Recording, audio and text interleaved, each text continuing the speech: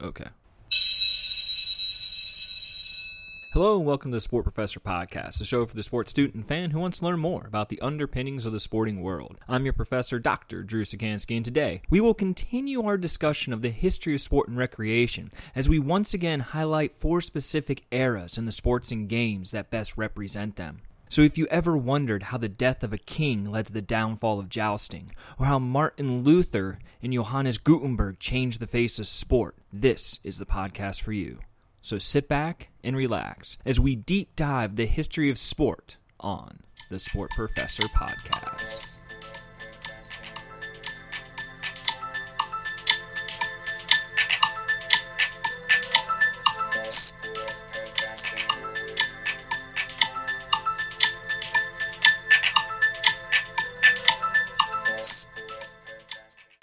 Last week on the Sport Professor Podcast, we discussed sport in ancient societies, highlighting how sports in ancient Egypt, ancient Mesopotamia, ancient Greece, and ancient Rome evolved over time. We discussed the trends that we saw within those specific societies, focusing specifically on the use of sport as a way to train for war, the influence of religion on sport, the idea of sport as a means of education, the influence of social class and the government on these sporting events. This week, I want to continue our discussion of sport and recreation throughout history by focusing on 4 other societies in the evolution of sport that occurred during those times. To begin with, I want to continue progressing forward, and after the fall of the Roman Empire, we entered into what was known as the Dark and the Middle Ages. During this time, after the Roman Empire fell, the people in Europe faced a harsh, tumultuous situation where there were a number of political wars and religious struggles. During the early part of this era, the Europeans had a very rigid class system, which was known as feudalism, or the feudal system. Within this system, you had members of the nobility that were expected to fight and often provide security for the families and the people who were under them, who were called the serfs. On the other hand, you also had the serfs. Now, the serfs were subservient to the nobility of the area.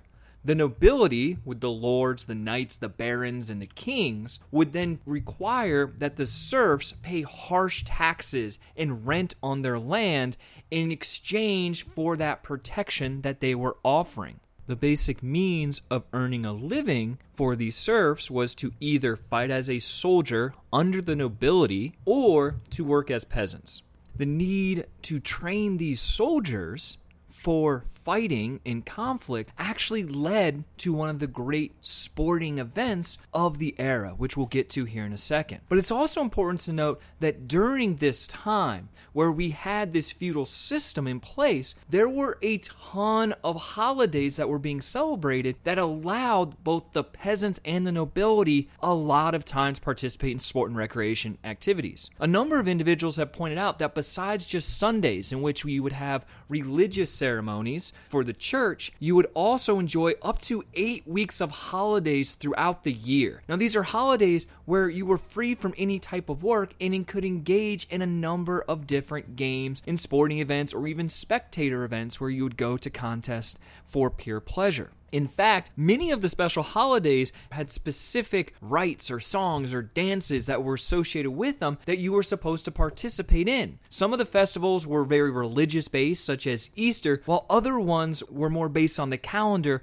like the beginning of spring. Outside of just these holidays in which individuals participated in recreation, leisure, and sporting activities, there was also specific time that would be set aside for sport. However, almost all the sports during the Middle Ages were designed specifically to increase the fighting capabilities of their soldiers, since warfare was so common. As a result, the lords of the manors, or the individuals in the nobility that ran the area, were expected to provide trained soldiers for the kings that could be used at any time that an invader or barbarians or other enemies might try to overtake the town or the city or the country. And thus it became necessary for the individual soldiers to gain fighting skills and techniques of wars. As a result, the lords of the manors used to improvise and encouraged such sports that were designed to offer fighting and weapon practices for the serfs who became warriors and knights. These activities used to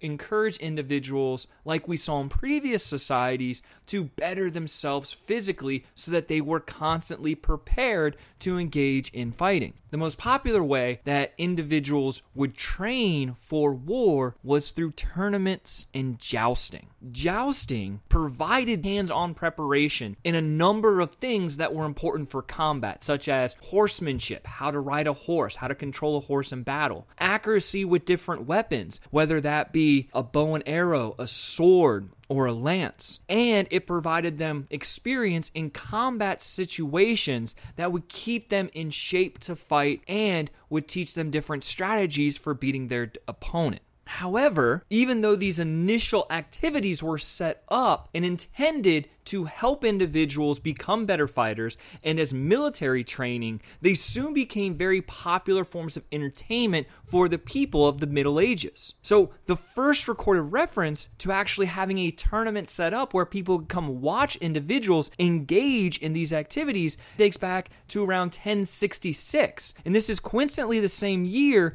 of a famous battle, which was the Battle of Hastings and the Norman conquest of England. And within a century of this initial jousting tournament, they became so widespread that we actually had to start putting regulations on them to limit the number of jousts that could be held, because they were worried that the king's armies would be so occupied with the jousting tournaments that they wouldn't be able to go and actually fight in wars or conflicts when those arose. These tournaments that were set up were great spectator events, but they actually mark another thing that's important for our conversation, which is they are, again, an example of early sport management. Because in order to have these tournaments, months before the competition took place, the nobles would have to attend necessary royal permits, they would have to issue challenges to the landowners and try to find which knights were going to participate. And to do this, they would have to put out the cry for the tournament. Now, the band's crying for the tournament consisted of an announcement that was sent via herald to notify the nobles that the medieval knights jousting tournament was going to be held at a specific time and place. Because remember, the knights that were participating in these tournaments served and represented specific nobility of the era. The nobility, those were the ones in charge,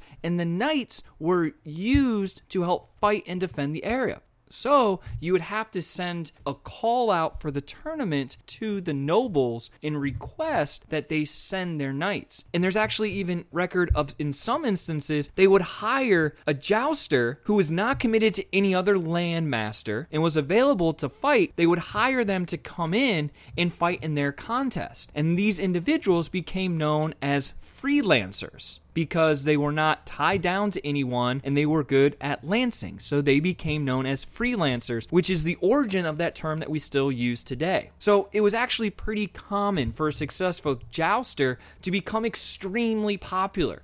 Just like we saw with the Roman Colosseum and the gladiator contest, or with the ancient Greek Olympics, these jousters that would compete in the tournaments became the rock stars of their era. They became equivalent to the modern day star athletes. And as a result, just like in modern day athletics, where you have rivalries between cities, people cheering for specific athletes, in these tournaments, you saw similar fandom form. You saw rivalries between different knights as they battled each other, not only for the pride and the glory of representing their area, but also for the gifts that would come, such as the money and the land and the titles that would come with winning these contests. Now, I mentioned this in passing, but just like the ancient Greeks with the Olympics and the ancient Romans with the gladiator competitions, these jousting tournaments were massive entertainment events for the local people. These events were held on a field that was in fairly close proximity to a castle in what was called a lists. the list was one of the most important developments of this era,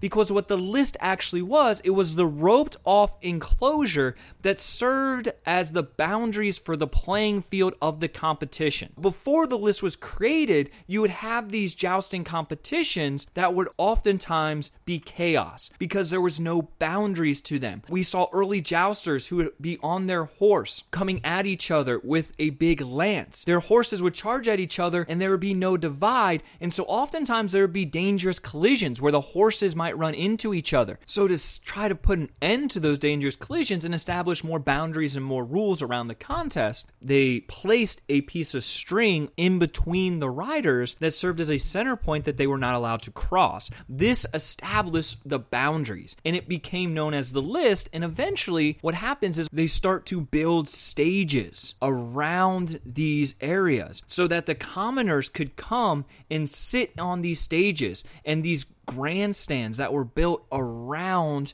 the list so they could get better views. And sometimes these grandstands or these pavilions that were erected could be as high as a story, where you could have thousands of people sitting and watching these contests. Just like in ancient Rome, where we saw everyone from the society come and watch the events, from the common man to the upper class to the ruler. We also had that with these jousting tournaments. We would have the peasants and the serfs come to watch. We would have the royalty and the nobles come to watch as well. So we had these massive events with thousands of people flocking to them. So we almost created, again, just like in previous societies, a carnival-like atmosphere around the event. But let's dive into what these jousting events and tournaments looked like. You would normally begin with the Vespers tourney. Now, this was a smaller medieval jousting tournament that was held on the eve of a larger event. The participants here were younger knights and squires, and the idea of these little small tournaments before the big ones was it gave these younger knights and squires an opportunity to demonstrate their own ability for an experienced knight in an assembled gallery. So it almost served as a minor leagues for the bigger tournament. The opening day of these tournaments were marked by a procession where the knights and the contestants rode in a formal procession in front of a gallery of individuals, including the serfs and the peasants, but also the kings and the nobles and the royalty of the area. The second day of the tournament is when the knights would actually participate in the fighting. To do this, they would go up to what was called the Tree of Shields. This was a place where they had several different colored shields that hung down. And each different shield represented a different type of fighting or a different type of combat that they could choose to participate in. So whether that was the jousting, or whether it was sword fighting, or whether it was something else, they would go up to whatever shield represented the type of combat they wanted to participate in and hit that shield. And then they would actually go and participate in these forms of combat. One of the important things to point out is that the participation in the combat was all supposed to be chivalrous and was all supposed to be done according to the specific rules that were laid out by the umpire who was overseeing the event. And any act that went outside of those rules was deemed unchivalrous, and those knights were looked down upon by the fans and the other participants. On the last day of the competition, there was a ceremony held that rewarded the tournament prize to whoever the winners were. It's also important to note, like we said, that they weren't just sporting competitions, they were events in and of themselves. Every night at the end of these competitions, there was a party-like atmosphere. There was feasting and music and dancing where everyone participated. With seeing how big these sporting events got to, the next question we need to look at is what led to the downfall of them. Well, by the 14th century, many members of the nobility started to participate. So we went from having the knights participate, those individuals who were actually going to war, to having the nobility, including the kings, participate because they wanted to showcase their own courage, their own talent and skills, and prove they were just as good as the knights. But when the kings participated, just like with everyone else, they were participating in a very violent, dangerous sport. With jousting, with two people galloping on horseback at each other with lances and hitting each other, or with sword fighting, even though they were in armor, injuries were very common. And two specific injuries started to lead to the downfall downfall of the sport. One of them was to King Henry VIII, who suffered a severe injury to his leg when his horse fell on top of him during a tournament. It may be even worse, though, was King Henry II of France. He participated in a jousting tournament in 1559 to celebrate the marriage of his daughter to the King of Spain. However, he received a fatal wound when a sliver of his opponent's lance broke off and pierced him directly in the eye, which eventually led to his death. As a result of nobility and kings starting to get severely injured and even die from participation, we start to see a slow decline in the tournament's popularity. Additionally, since these tournaments were first put in place to train knights to fight wars, as we start to see weaponry in wars change from swords and lances to guns and other weapons, we start to see a decrease in the need to have these types of competitions to train. No longer were these competitions actually being done as a means to train individuals. They were being done just for the enjoyment of the spectators, which slowly starts to die off as well. Just like with the ancient Greeks and the ancient Romans, though, jousting tournaments were not the only sports that were popular during the Dark and Middle Ages. We had a number of other sports that were participated in by a wider range of individuals. For example, archery was one of the most popular sports of the time. Just like with the jousting tournaments, where we were trying to train individuals for war, archery was based in a similar ideology. Archery was a lower class sport and activity that men were required to engage in by law. There was actually medieval archery laws that were passed in 1252 in England, which required all Englishmen between the ages of 15 and 16 years old to equip themselves with a bow and arrow and know how to use it for war. The practicing and training within archery became so popular that they developed designated archery training grounds, which they called butts. Outside of sports like archery and jousting tournaments aimed at developing the men for war, there were other activities that were popular as well during this time. There was something called golf, for example, which is seen as the ancestor to modern-day golf, which was a sport for the nobles. There was skittles, an ancestor of modern 10-pin bowling. There was horseshoes or horse pitching, which was throwing different horseshoes at a target. Hunting was very popular. Hammer throwing was popular. Finally, amongst the lower class, a number of indoor activities or indoor games became extremely popular during this era. Things like chess, backgammon, checkers, and other strategy games that individuals could play inside after long days of working. The Dark and Middle Ages start to overlap with the next era we want to discuss, which is the Renaissance. The Renaissance began approximately in 1350, but there's different starting points for the Renaissance in different areas of Europe. So the term Renaissance means rebirth, and it describes the revived interest in scholarship, philosophy, and arts from ancient Greece and Rome. If you remember back to our previous podcast, in ancient Greece, there was this idea of the well-balanced man, that individuals in that society would strive to not only be philosophers and scholars and be good at the arts, but they would also strive to improve their body through sport and physical activity. Well, the Renaissance is this rebirth of this same idea. It represented a new freedom of thought and philosophy and expression and a more rational scientific view of life, marked by the expansion of commerce or trade amongst European societies and European city-states and the increase in travel of individuals. During the Renaissance time, people spent much of their time doing a lot of physically demanding activities. Whether it was military service or farming or household chores, they were oftentimes very busy during the course of the day. However, that didn't mean that they didn't partake in other forms of recreation and games. In fact, especially amongst the upper class, there was an increased interest during this time in a number of recreation activities like painting and theater and music. The upper class saw the participation in these recreation activities as a part of a holistic education for their children, just like the ancient Greeks and just like we do in modern day America.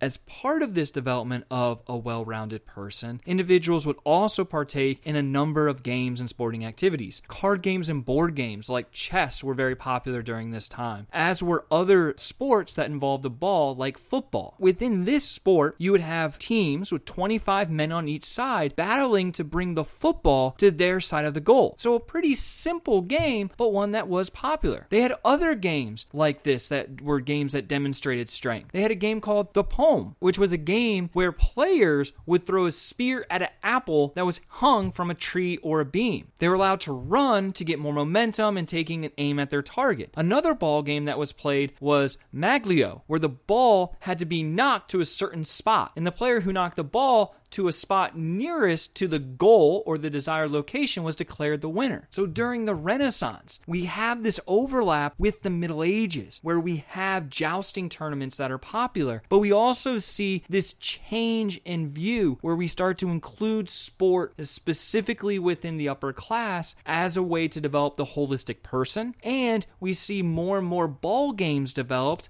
like football, like palmy, or like mango ball. Another part of the Renaissance in this rebirth within society was the Protestant Reformation, which began in the 1500s. However, the framework for the Reformation actually dates back to the 1440s and 1450s when Johannes Gutenberg reinvented or established the first European version of the printing press. The printing press was such an important part of this Reformation because it was the first invention that allowed books to be printed in mass. And what was the book that most people wanted during this time? The Bible. So Gutenberg starts printing the Bible in large quantities, which causes more individuals, more common men, to have the ability to read it. So as we start to see more and more individuals read the Bible, we start to see more individuals disagreeing with some of the actions of the church. Over the centuries, the church, particularly in the office of the papacy, which is the Pope, had become deeply involved in the political life within Europe. There were political manipulations combined with this increase in the church's power and wealth contributed, a lot of people argue, to bankrupting the church of its spiritual ideologies. Individuals noted that there were a number of abuses that were occurring in the church at the time, marked primarily by the selling of indulgences by the clergy and other charges of corruption that undermined the spiritual authority of the church. Individuals started to protest against these actions of the church. At the forefront of this was Martin Luther. Luther was a pastor and a professor at the time. He deplored the entanglement of God's free gift of grace in a complex system of indulgences and good works. In other words, he disagreed with a number of the actions that the church was taking. In a response to that, he wrote and posted his 95 Theses. These theses attacked different aspects of the church. For example, they attacked the indulgences system, the idea that I could buy myself in to the good grace of God. He attacked the Pope, insisting that he had no authority over purgatory and that the doctrine of his merits of saints had no foundation in the gospel. So he attacked a number of the foundational ethical and theological principles of the church. As a result of him attacking the church, he was excommunicated, which means he was kicked out of the Catholic Church. Others started to follow Martin Luther and attack different aspects of the Catholic Church. And as a result, we see numerous Christian religions forming outside of Catholicism. You see the development of Lutheranism. You see the development of the Puritans. You see the development of the Anglican Church in England. You see the development of the Presbyterians. In each of these religions were all based in the ideas of the gospel in the New Testament, but they all had different issues with what the Catholic Church was doing at the time. The question that many of you probably have is, what does this have to do with sport? What does the Protestant Reformation and the rebelling against the Pope in the Catholic religion have to do with the history of sport during the 1500s and 1600s? Well, it's important to note that as we had individuals developing new religions and rebelling against the church, we still have the need for sport participation. But with the formation of new religions, we start to see the influence of religion more and more on sport at the time. For example, in England, who broke off from the Catholic Church when the Pope would not afford the king an annulment for his marriage, And as such, they formed the Anglican Church, or the Episcopal Church, with the King of England sitting at the head of the church. They actually had very specific laws that were put in place by the king to govern what sports were legal. More specifically, there was a law that was passed by King James in 1618 called the Declaration of Lawful Sport. And it was based off of the influence of religion on sport. It declared sports that were permissible on Sundays and other holy days after attending church. So they started to regulate what sports you could and could not participate in because they were worried that the participation in certain sports would actually take away from your dedication to God. So they declared what sports were okay on these holy days, which included Sundays and other religious holidays. They allowed archery, dancing, leaping, and vaulting, or quote unquote, other harmless recreational activities. Now that was only for the men. The women were only allowed to decorate the churches as a form of recreation. It also declared specific sports that were not permissible or not allowed on Sundays or other religious holidays or holy days, which were things like bear and bull fighting. Bowling, which had became popular during the Middle Ages, was outlawed. Interludes, which are short plays as a form of recreation, those were also outlawed. Now, this Declaration of Lawful Sports in England was thrown out in about 30 years due to an English Revolution, but it's important. It's an important document because it highlights for us this influence of church and religion on sport. The other reason that these things are so important to the history of sport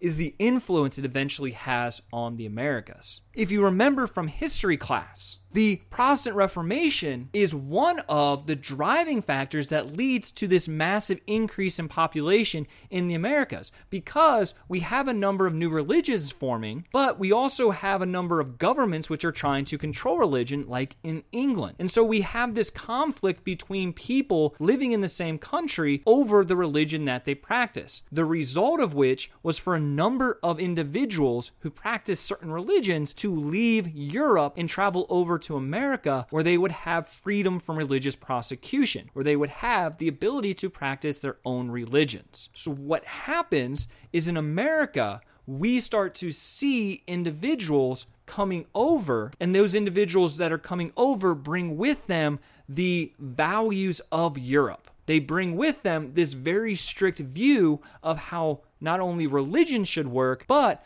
about how sport ties into that. That brings us to the last eras I want to talk about, which deals with the founding of America and the colonial and industrial revolution that occurred here.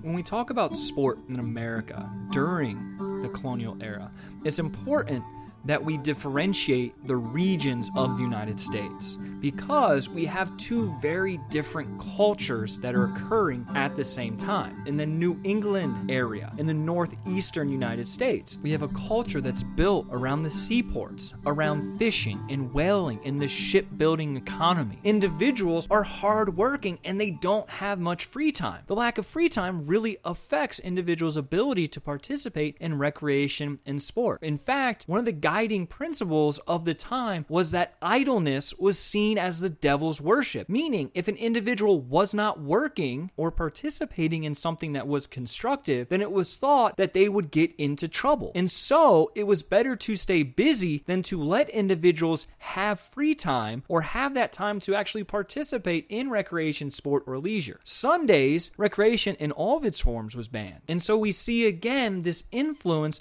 of religion on recreation and sporting activities. Not only in New England were they worried about idleness because they thought that it was the devil's worship, they were worried about specific things that idleness brought. Things like drunkenness, things like gambling, things like dancing. They went so far as to have strict laws in their society that would ban these or punish individuals if they partook in them. The southern colonies were a little bit different. The culture in the South, or the economic driving principles of the South, was very agrarian, meaning it was farm-based. And we had really three classes of individuals. We had the upper class whites, who were the landowners. We had the lower class whites, and then we had the slaves. So the upper class whites had the most free time. These were the individuals that were actually participating in recreation leisure activities, primarily because you would have the lower class whites, or more likely, you would have slaves that would do all the hard labor for you. But the slaves, even though they were working from sun up to sundown, still had some time for recreation. And that time that they had and the recreation that they engaged in came a big influence on culture over the years. So the slaves would engage in things like singing and dancing and storytelling. The other form of sport that they would engage in was actually for the pleasure of the white upper class individuals. They would have a form of boxing, which they called Mandingo boxing, in which slave owners would get their biggest, strongest slaves and put them in hand-to-hand combat to fight each other for the pleasure and amusement of their friends. Now, this sounds barbaric, but it's not too far from what we used to do with the gladiators, where we also would have slaves, captives, prisoners, go and fight in front of thousands and thousands of individuals to the death for the amusement of the people in the stands. With this Mandingo boxing matches, there weren't as many people watching, but we were still operating under the same notion that we can force individuals to engage in brutal combat for the entertainment of a different class of people. Slaves were also big in horse racing, where they served as jockeys and trainers. So essentially, slaves participated in sport almost purely for the entertainment of the slave owners. In the little bit of time that they had to themselves, at the end of a day, they would engage in forms of recreation like dancing, singing, storytelling, to try to restore themselves at least a little bit before they had to go back and work, oftentimes doing hard labor. Just like in the northern colonies, the southern colonies similarly had a ban on recreation and sport on Sundays. As the years passed, though, we started to see a little bit of a decline in these religious controls that were placed in the South, and we started to see an increase really countrywide on activities and recreation being partaken in on Sundays.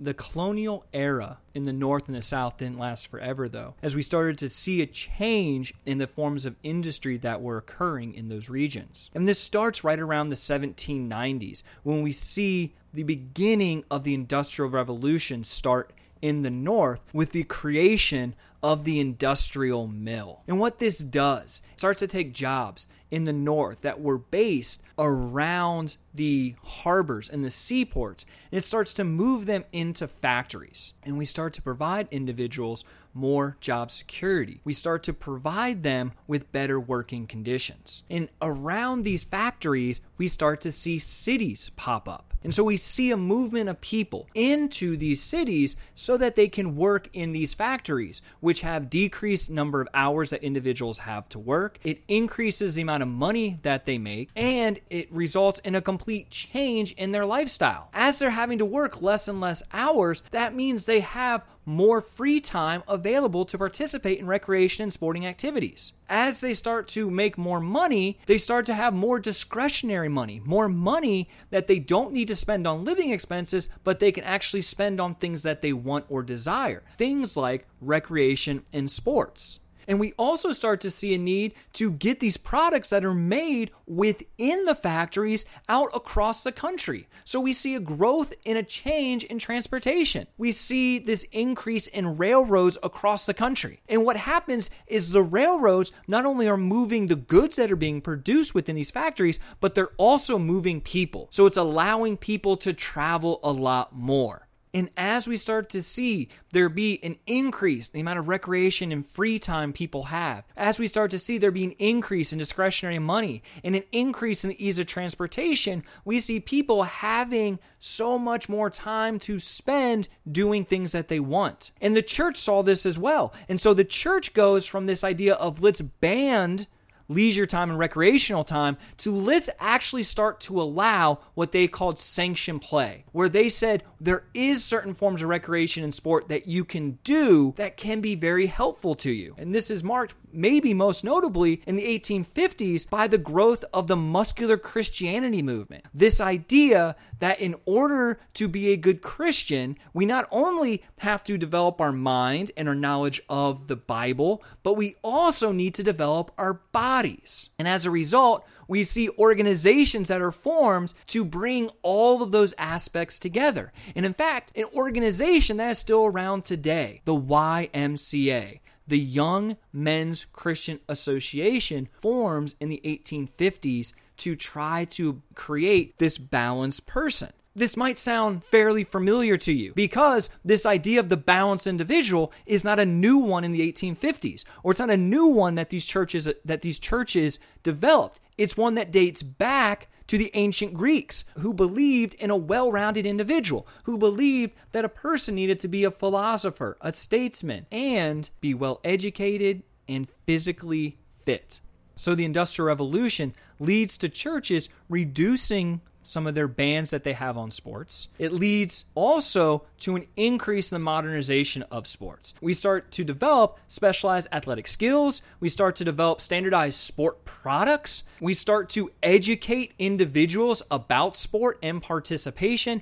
And we develop effective organizational structures of companies that can supply these sporting opportunities to the public at large, like the YMCA. From a sporting goods standpoint, we see companies start to develop to sell goods to the consumer base that has more money to spend now and has more free time to participate in these activities. One of the more famous companies that is developed was founded in 1876, was Spalding and Brothers. Spalding, which is still in place today, was a sport manufacturer who developed different sporting products for sporting events that were common at the time. Sports like basketball, sports like baseball, sports like boxing. So we see this modernization of sport, which leads to a mass growth in popularity of certain sports and leads to an increase in participation and a change in the mindset of individuals.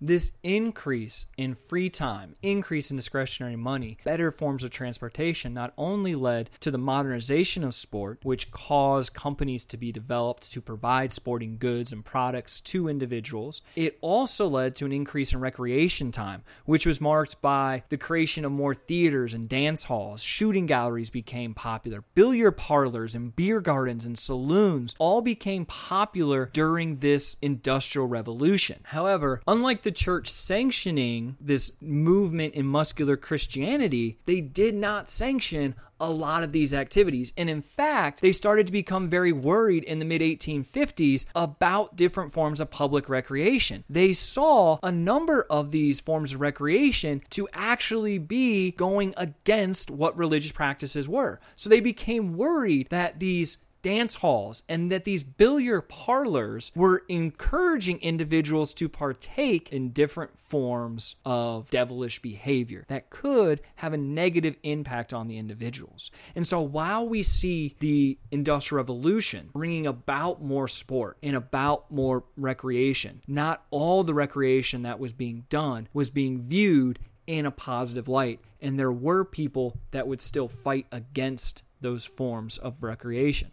This battle between the good forms of recreation and bad forms of recreation would continue over history and into the modern age. But that's where our story stops for today. Hopefully, you've been able to see some of the themes that we tracked from our previous podcast on the history of sport in ancient societies into the modern day. We saw today how sport was used as a way to train individuals for warfare. We noted that the jousting tournaments of the medieval and Renaissance eras were done as a means to train knights to do battle. We also today talked about the tie of religion into sport, where previous societies used sport as a way to celebrate religion. As time progressed, individuals and leaders thought that sport actually took away from religious ceremonies. So unlike previous eras, during the Protestant Reformation and the beginning of the United States in the colonial era, we saw the religious leaders declare that sport should not be done at all on Sundays. We saw that they banned recreation and leisure time because they were worried about people using that time to worship the devil. So we've seen an evolution of the tie-in between religion and sport, but religion is still influencing very much how sport is done. We also continued to discuss the differentiation of sport participation based on social class, noting that different social classes of individuals would participate in different sports. We talked about that in depth in the colonial era in the southern United States. states. We also talked about it during the Renaissance and the Middle Ages about who would participate in what kind of sports. And finally, we've discussed the use of sport as education. Just like in ancient societies where they believed in the development of the well-rounded person, we talked about the Renaissance era, which believed that sport was a part of the well-rounded education of individuals. We continued that into the Industrial Revolution in the United States, which had a similar idea that sport was a part of developing the well-rounded human being.